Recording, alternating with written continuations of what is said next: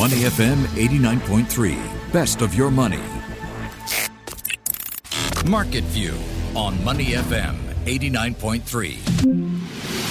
I'm Michelle Martin. Good morning. Asia Pacific markets are trading higher this morning on the back of a solid performance on Wall Street overnight. Tokyo is up nearly 1% in early trade. Sydney and Seoul are both up about 0.5%. What's moving markets and what are investors focused on today? Well, joining me to help answer these questions is Kelvin Wong. He's a market analyst with CMC Markets right here in Singapore. Good morning, Kelvin. Good morning to you. The spotlight shines again this morning on Singapore's financial sector as the region's largest bank reports better than expected earnings. DBS netted $1.8 billion in the second quarter of the year. That is 7% higher than a year earlier. It is also one of the best quarters on record ever for the bank. So, Kelvin, what is powering DBS's business? Okay, so primarily, if you look at from the the latest financial report, apart from DBS, is primarily driven. I'll say that this ongoing or this recent profit increase is actually driven more on the loan side of the business, which is an increase in net interest income. It's actually driving this solid Q2 report for DBS. Now, while DBS's profits are up, its revenue is actually down. It's making less money from wealth management fees. Yes. Because the market downturn is hurting that sector of the business. Now, overall, as we said, the April to June quarter was a banner period for the company, and shareholders will benefit in the form of higher dividends. DBS has declared a dividend of 36 cents per share for the second quarter. That is up 3 cents from a year ago. Now, Kelvin, all three local banks appear to be benefiting from the rising interest rate environment. How are they performing as compared with other banks in the region? And what do you think of their business forecasts going forward? Okay, so if we look at it, definitely the three local banks is actually one of the top performers in the region, especially in the APAC region. Number one is for their defensive play. So we start to see a very stable dividend payout from this bank. In the past, so they actually attracted quite an amount of resilient little inflows or investment flows towards these three banks. So right now, the big question over here we'll ask ourselves is what will be the forward performance of these three banks? Mm-hmm. So for sure, we know that we are still in a sticky inflationary environment locally and both globally. And also, if you look at the guidance given by what I call it big MNCs like Apple, Google, they're actually facing a very uncertainty in their business environment where they're actually being forced to actually reduce or freeze headcount. So going forward, I do believe that the three local banks, they may start to face a bit of pressure from their loan books. That means lesser demand for loans, which could actually impact net interest income as a whole. And let's say, for example, if market volatility and increase in market volatility starts to return back to the financial markets, that means i.e. there could be a potential, call it another impulsive down move in the major stock indices that could actually further impact the wealth management business as well. All right, let's crystallize that. So shares of DBS, OCBC and UOB have rallied over the past month ahead of their earnings announcements. They've risen in the neighborhood of 5 to 8%. However, if we take a 3-month perspective, they're all in negative territory. So what is your outlook on the sector going forward? So if we look at the current rebound that was being seen in the last month for these three banks, they actually moved in line with the other developed nations' stock market, especially the U.S. stock market over here. So what we could see over here is that from a very short to medium-term perspective, the uptrend on the major U.S. stock indices is still pretty much intact. So pretty much evident what we could see last night, overnight performance, which is pretty much robust, despite we have this ongoing geopolitical tension between U.S. and China right after the U.S. House Speaker's visit to Taiwan. So I do believe that at least going forward in this Q3, calendar year Q3, we could still see a bit of residual up move potentially for these three local banks. All right, Kelvin, let's turn to geopolitics and an issue that's certainly been dominating our market conversations this week.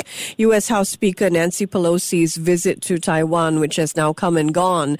Kelvin, China is conducting military drills around Taiwan today in a move to show that it can encircle the island. But aside from some cyber hacks and bans on a few Taiwanese exports, there have been no major conflicts. So, Kelvin, do you think that the markets were overreacting reacting to Pelosi's visit?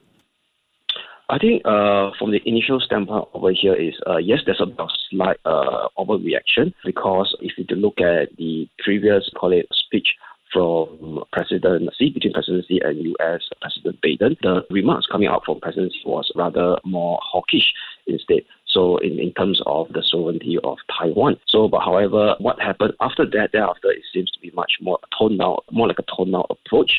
So other than we see that the usual military drill that is taking shape right now, today, for this week, right after the U.S. House Speaker left Taiwan. So other than that, in the near term, markets actually do not expect much more, we call it concrete action that may come up from China. And also given that over here is that closer towards the end of this year, President Xi will actually start to face this key leadership vote to actually cement his long-term leadership role within the party and as well as in the political cycle of China. So I do not think they want to actually rock the boat right now before this key meeting to actually implement more kind of a harsh retaliation moves against Taiwan or even against U.S. indirectly. Interesting. Now, some strategists warn that Pelosi's visit will have a deeper global market impact, and they point to the $1 trillion worth of U.S. bonds that China holds, as well as some of the fragile supply chain links. Has Pelosi's trip led you to rethink longer-term investment strategies? Yes, so definitely if we're talking about from a longer-term perspective, if such scenario turns out true, it actually will not be good for these assets as per se. So especially, number one, if you look at since the administration of former U.S. President Trump, since now even with Biden in charge, that U.S. Cold War or the U.S.-China tech war is still pretty much intact.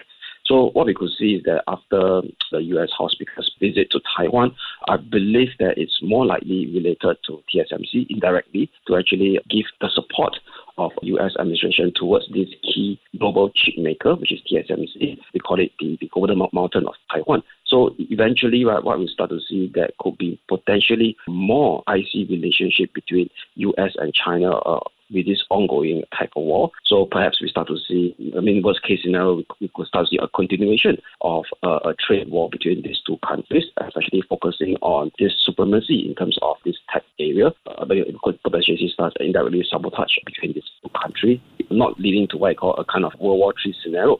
But all in all, right, it could actually start to see the signs of what I call more signs that the world itself will start to lead to this kind of deglobalization, where we start to see superpowers trying to create their own individual sphere of influence. So that's actually not good for this asset as per se. So eventually, cost of businesses will start to go up. Cost of procuring, we call it raw materials, will also start to go up.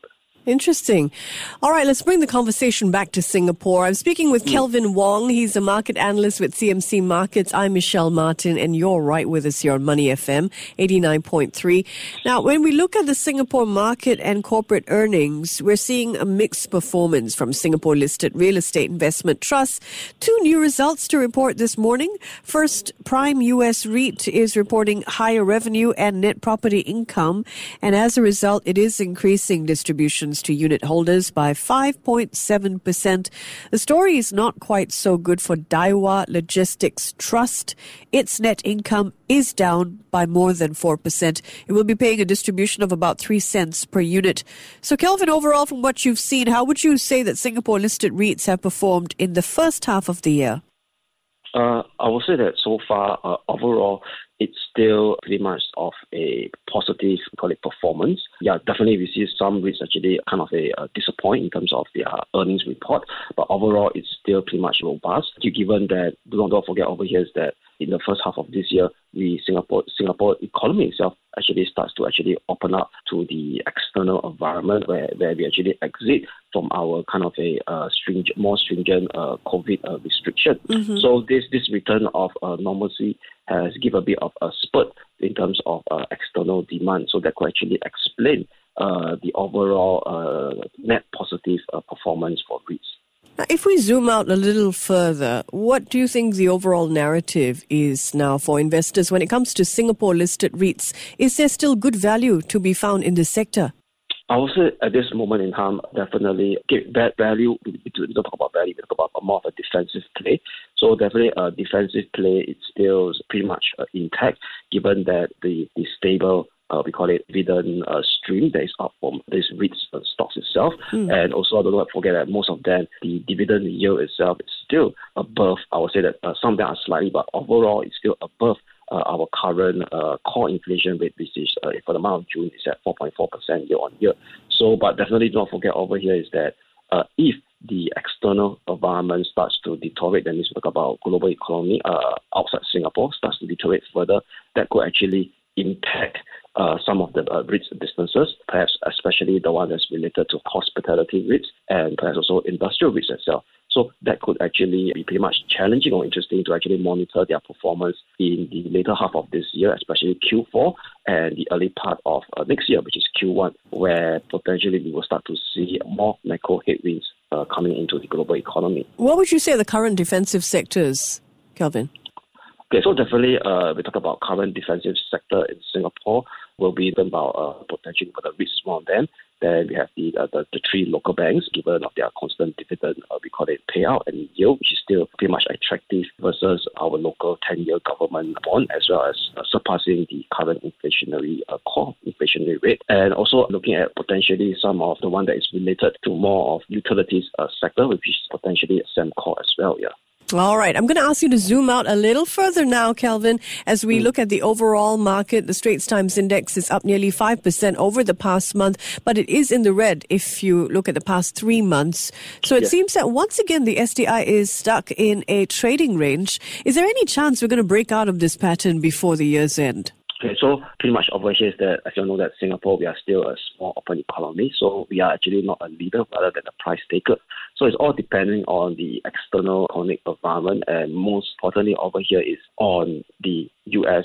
Federal Reserve direction in terms of their monetary policy. So what we could see over here is that, especially based on the latest Fed speak out yesterday and a day before, it seems to me that the officials are still pretty much uneasy or not favorable to say that, hey, we are now at the right time to actually pivot away from this ongoing hawkish interest rate hike cycle. So right now, always given this scenario, I do not think the Singapore STI is able to break out from its range. So best case scenario, it will continue to trade within this wide sideways range heading into the year end. Now, with the STI trading in that relatively tight band, do you think there might be better value to be found outside of the blue chips if we look elsewhere in the market?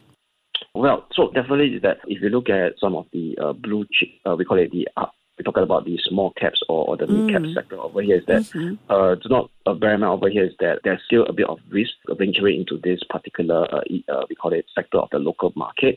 So yeah, perhaps we see is maybe there's some short-term play, but overall it's a bit risky because there's still ongoing macro headwinds. So once this macro headwinds starts to turn sour again into the markets, and that could actually, we call it, suck out this whatever potential outperformance of small to mid-cap stocks in Singapore. All right, let's turn from equities and take a look at commodities, particularly the glittering golden kind. Gold is trading at around $1,780 an ounce, and historically, when inflation rises, investors switch into gold. But we haven't seen a lot of that type of action yet when it comes to this cycle. Gold prices are down 5% over the past 3 months. If you look at the charts, though, and I noted that CNBC's Jim Cramer thinks that this could be a good time to buy in. What is your take on this, Kelvin? Definitely, if you look at from a technical analysis perspective, we talk about the gold versus the US dollar. So at 1670, there's a key major support there. We start to see gold actually rallied in the last 2 weeks or 3 weeks or so. So what's interesting over here is that the rally in gold actually came hand in hand with a pullback in the US dollar strength if you look at the US dollar index. So if you look at why actually gold actually underperformed in the commodity space, or why they've been so weak in the last 3 months, was actually this very pronounced dollar strength that's been seen in the FX market. So traditionally, we also have this indirect correlation between the strength of dollar and gold. So once US dollar has been going up against the major currency, that could actually impact gold negatively. And what's interesting over here is that the recent pullback in US dollar has been this pickup in this reverse currency war narrative. So let me explain about what this reverse currency war narrative is about. Because if you look at the last month or so, various developed nation central banks, we talk about Bank of England, we talk about Bank of Canada, and even our closest neighbor will be RBA, the Reserve Bank of Australia, which is previously has been less reluctant to increase or have embarked on a more hawkish path of interest rate. They now start to play a catch-up against the U.S. Federal Reserve. So with this catch-up play that is being seen more pronounced in the last 1 month or so by given the rest of the world developed nation central bank guardians. So that actually, we call it, reduce the interest rate spread between their sovereign bond yields against the U.S. Treasury bond yield. So that actually suck out a bit of wind from this ongoing major U.S. dollar strength that has been taken place since the start of this year. So very, very interesting is that the last week of July, we start to see a significant minor pullback in this US dollar strength. So that actually supported this movement in the dollar, in gold prices that was seen in the last 1 or 2 weeks or so. But nevertheless, we talk about gold embarking the start of a new major uptrend from here is still not concrete yet because there are still several hurdles that got to break over from here as well. So we talk about key technical levels to watch will be 1870. Unless we have a clear breakout above this 1870, then we could start to see a more potential pronounced gold movement going forward. All right, thanks for those levels, Kelvin. Now I need to ask whether you prefer Marvel or DC Comics. Quite a switch. All right. So definitely, I'm still a Marvel fan. Yeah. Still a Marvel fan, all right. So that's interesting because Warner Brothers has just made a really unusual move. Over the past year, it was filming a new superhero movie, Batgirl. But despite spending some $90 million and finishing filming, Batgirl is not going to air anywhere because Warner Brothers Discovery has decided to axe the film altogether. It's a pretty unusual move. Kelvin, we've seen a dead cat bounce. Have you seen a dead bat bounce? So definitely over here is that potentially, hopefully, Batgirl will rise again. Where they take out the scenario of a Bat Knight will rise again. Hopefully, I imagine there's some diehard DC comic fans who are upset about this. Kelvin, thanks so much for your time this morning. Appreciate it. Pleasure. That is Kelvin Wong, market analyst with CMC Markets right here in Singapore. Let's check in now on how stocks are doing this morning. The Straits Times Index climbed nearly 0.5% yesterday to 32.52. It is currently giving back some of those gains. Yes, down 0.09% to 32.49. Before acting on the information on Money FM, please consider if it's suitable for your own investment objectives, financial situation, and risk tolerance. To listen to more great interviews, download our podcasts at moneyfm893.sg or download our audio app. That's AWEDIO. Available on Google Play or the App Store.